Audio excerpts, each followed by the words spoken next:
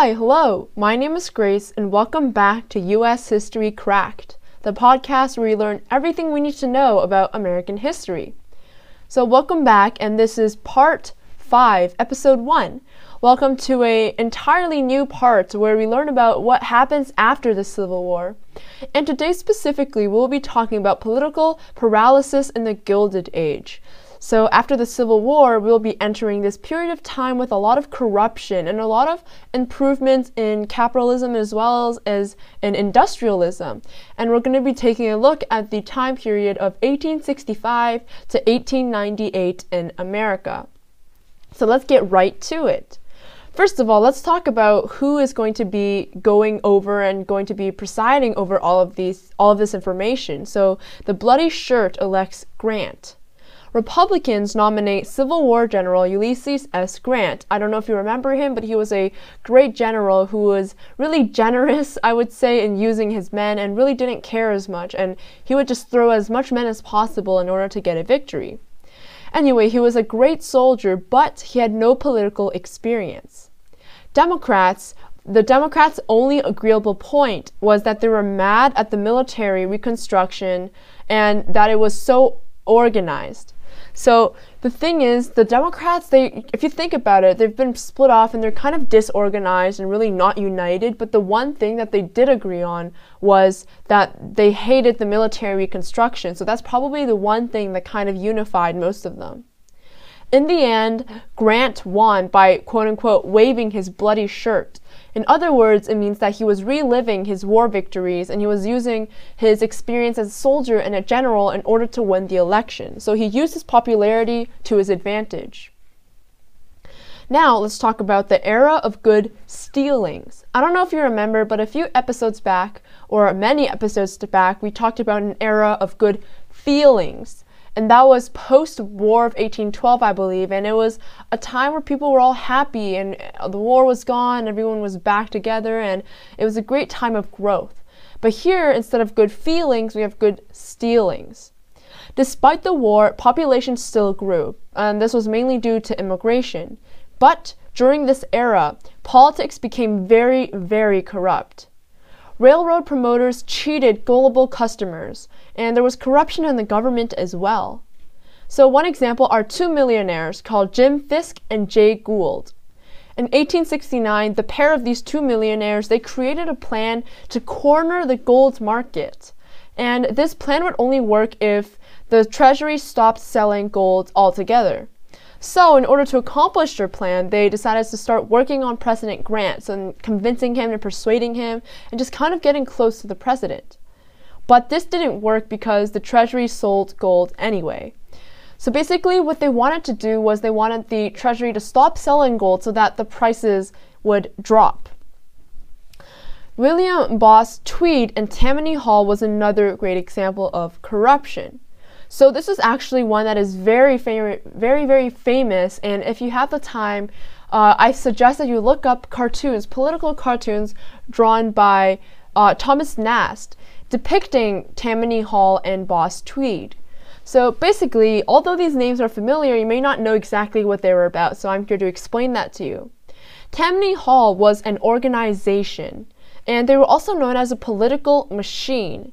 And political machine is a term to describe an organization that held a lot of influence, and they used that to their advantage in terms of elections and having power and authority.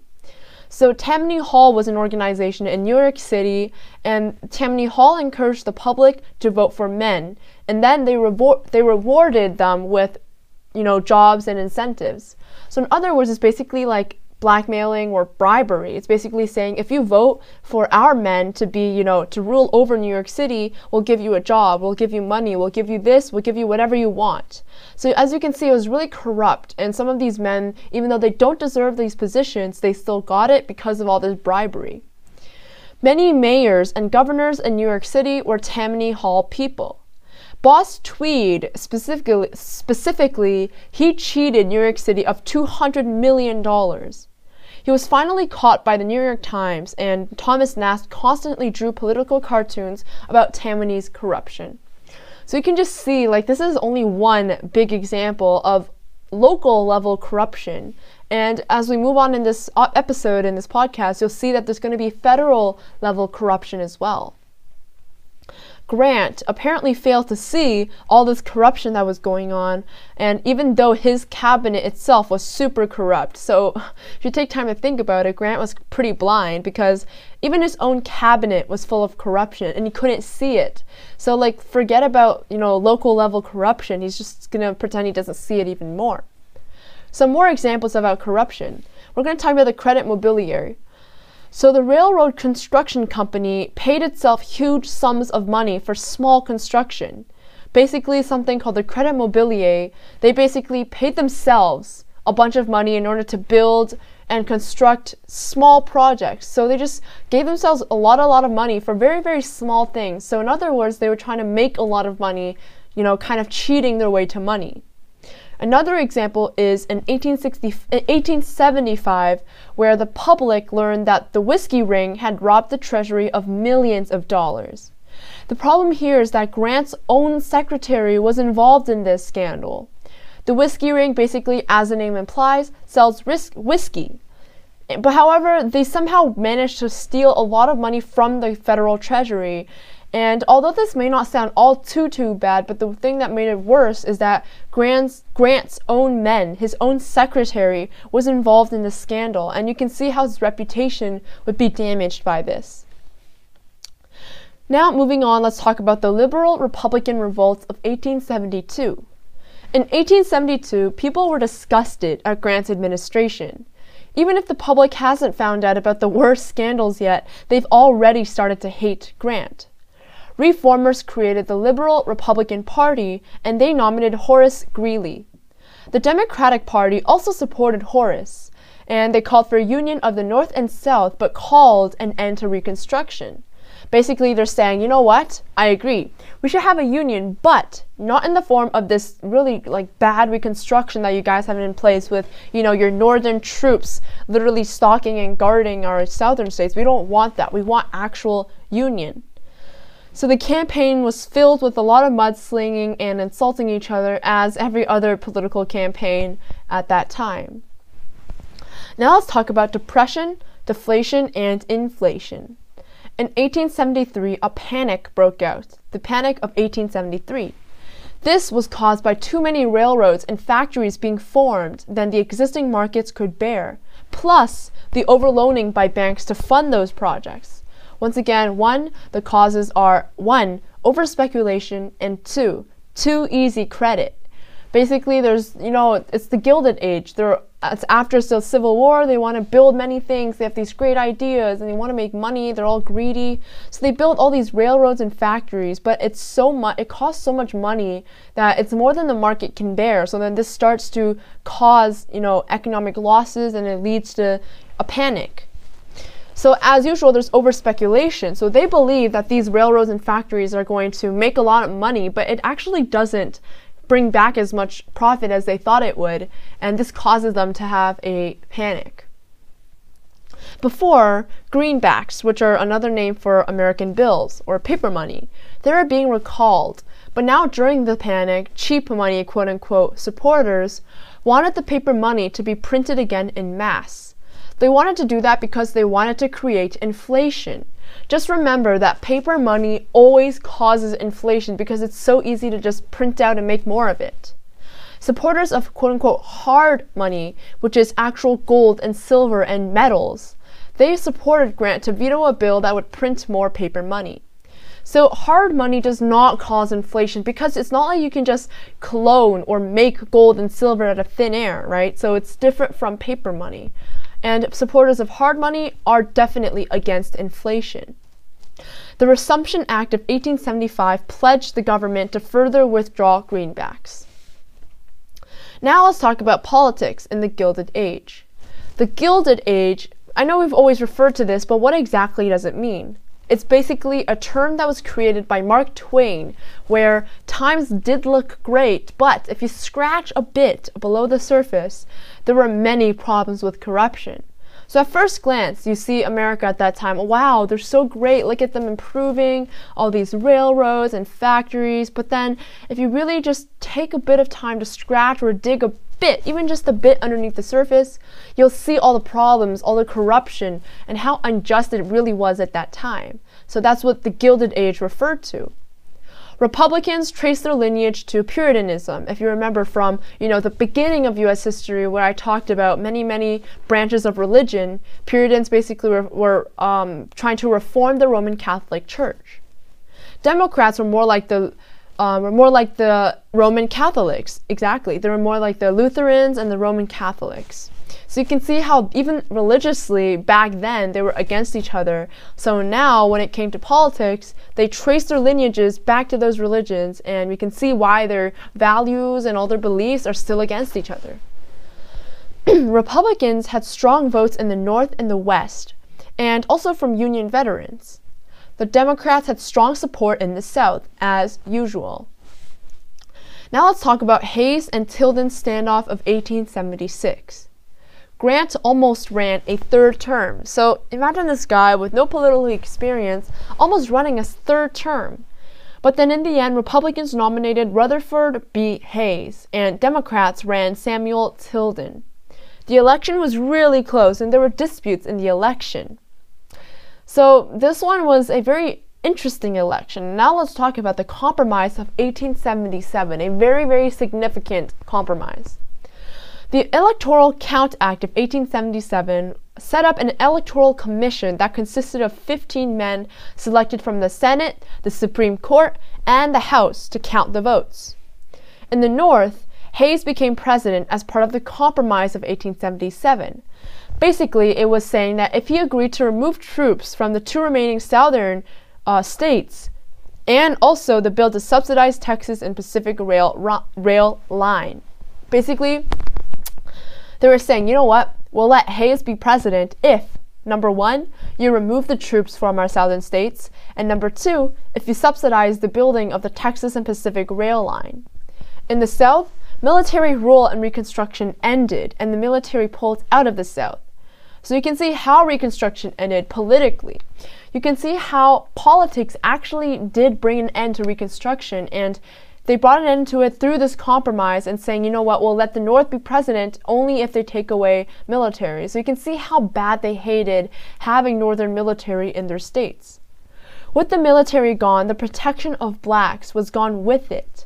And there was a last attempt to protect them, and it was the Civil Rights Act of 1875, which the Supreme Court declared unconstitutional. So once the Reconstruction ended, this actually creates a lot of problems with discrimination and civil rights, and we'll talk about this right now, about the Jim Crow laws. With the Reconstruction gone, the whites once again began to reassert their power, so there's no one to look after them, look after the blacks, and kind of protect them and fend off for them. So the whites came back, started towering over them and saying, ha ha ha, they're gone now, we can rule over you. So what they did, they placed literacy requirements for voters. They put voter registration laws, and they also put poll taxes. All of this was targeted at black voters, and it was also known as the Jim Crow laws.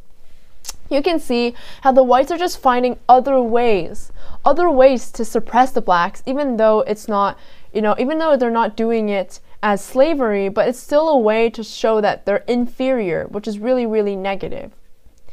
Now, my favorite part of today's episode. We're going to be talking about a very famous, significant, and horrible law case of 1896 called Plessy v. Ferguson. So me, as an admirer of law, I really love talking about legal cases, and as confusing as they are, I think that every single law case has its importance and does set a precedent. So this one we're going to look into a bit more detail because it does play a big role in future segregation laws and future civil rights movements. So to start, the Plessy v. Ferguson case ruled that there were separate but equal facilities were constitutional. So separate but equal is a very, famous principle at that time where they were saying, we're going to separate you guys, but you know what? You guys are still equal, which is actually kind of ironic. But this was how the Jim Crow segregation was legalized. Basically, so the context. Homer Plessy was a guy. He was 7/8 white and 1/8 black. So he's basically part black, and a very, very small part as well. But however, he violated Louisiana's Separate Car Act of 1890, which required equal but separate train car accommodations. So he decided to board a white car. However, he was part black, so apparently this violated the Car Act. Plessy's lawyers said that the state law which required segregation was denying Plessy's rights under the 13th and 14th Amendments of the U.S. Constitution. In the U.S. Constitution, like the Canadian Constitution, a lot of the amendments and sections actually grant you rights. And if you are a citizen of either country, I suggest that you really look into your rights and know what you have a right to, because some of the times our rights may be violated without our knowledge. So it's important that we acknowledge and we are aware of what rights we have. So here, Plessy's lawyers were saying that this law was already violating and denying Plessy's rights, which indeed was kind of true, because these amendments of the U.S. Constitution were describing equal treatment, which is, a really basic idea. Treat others the way you want to be treated. Everyone should be treated equally and fairly. But this was denied with the Separate Car Act. Ferguson declared that the state had the right to regulate railroads because it was within state boundaries. This guy saying, you know what, all of you're saying, that's just like, well, I don't know what you're saying, it's just random stuff. What I'm saying is that because these railroads are in Louisiana, we can regulate them however they want. You can see how there's some controversy to what he said. So because he boarded a whites-only car and Plessy was charged for it, the Supreme Court said that laws requiring segregation were within the state's powers. Once again, we can see because of America's decentralized governmental system, the states hold so much power, and the Supreme Court is literally saying that, you know what, it's up to the state to decide, which can pose a lot of problems if you think about it. The Supreme Court also concluded by saying that racial prejudice could not be overcome by legislation. So think about how horrible that's going to be in the future. It's basically saying that, you know what, we grant you legal equality, but we are not ruling over social equality or any kind of, prejudice. That's not about us. We are only talking about legislation, and they're saying that legislation can't rule over prejudice, which is like so ironic to me. And what's significant from all of this information is that it validated segregation. It allowed segregation. And it set a very racist precedent that was based on previous cases as well. So if you think that this was the first time segregation happened, it really wasn't. There were many previous cases that this case was actually based off of. So every case sets a precedent, right? And this case followed precedent from previous cases such as Brown versus the Education Board, where there was segregation within a school. And there were many other cases that I can't think of the top of my head, but definitely this was not the first case regarding segregation, and unfortunately this won't be the last one as well. But what's bad about this one is that it now sets a precedent saying that segregating and racism is okay. So future cases regarding the same issue is going to be deemed as, you know what, it's okay to happen, which is definitely not true. So that's all about Plessy versus Ferguson. Now let's talk about class conflicts and ethnic clashes. So in 1877, the presidents of the nation's 4 largest railroads decided to cut wages by 10%.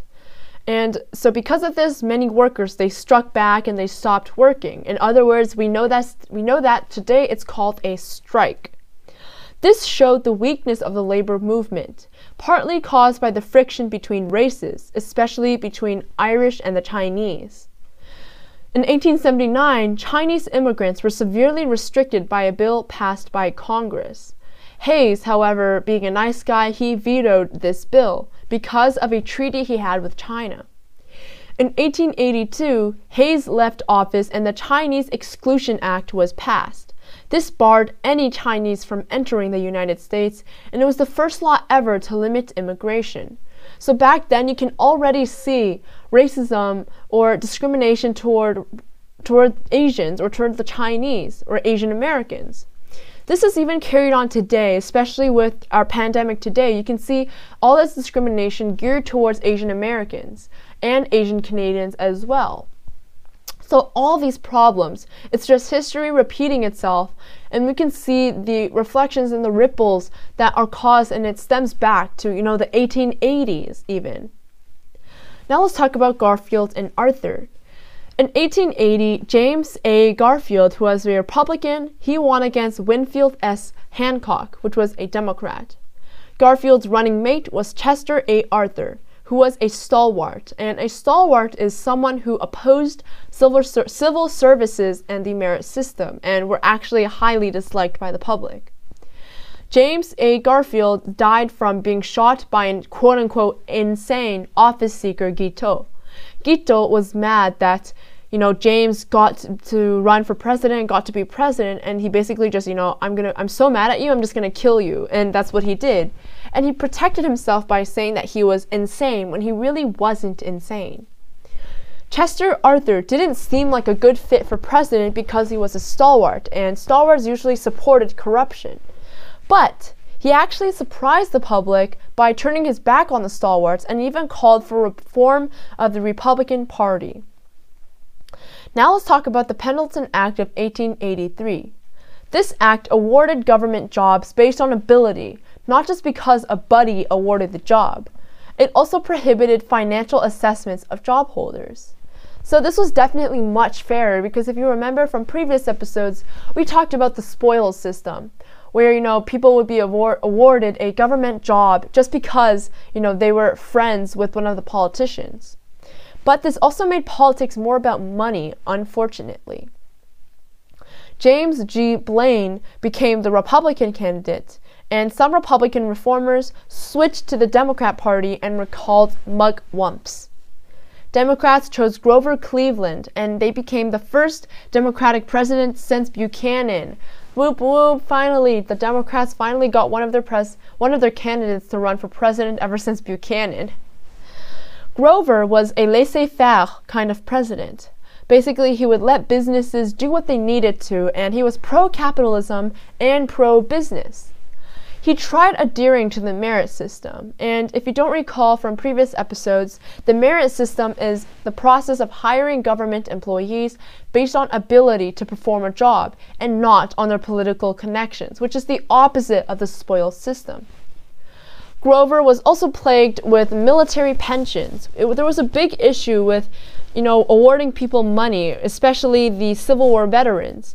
But people used it to their advantage, and they fraudulently stole money from Grover because they just gave out money to random people. Now let's talk about a lower tariff. In 1881, the Treasury actually had a surplus of $145 million. Damn, it's so rare for the Treasury to ever have a surplus, but they did. Most of it came from a high tariff.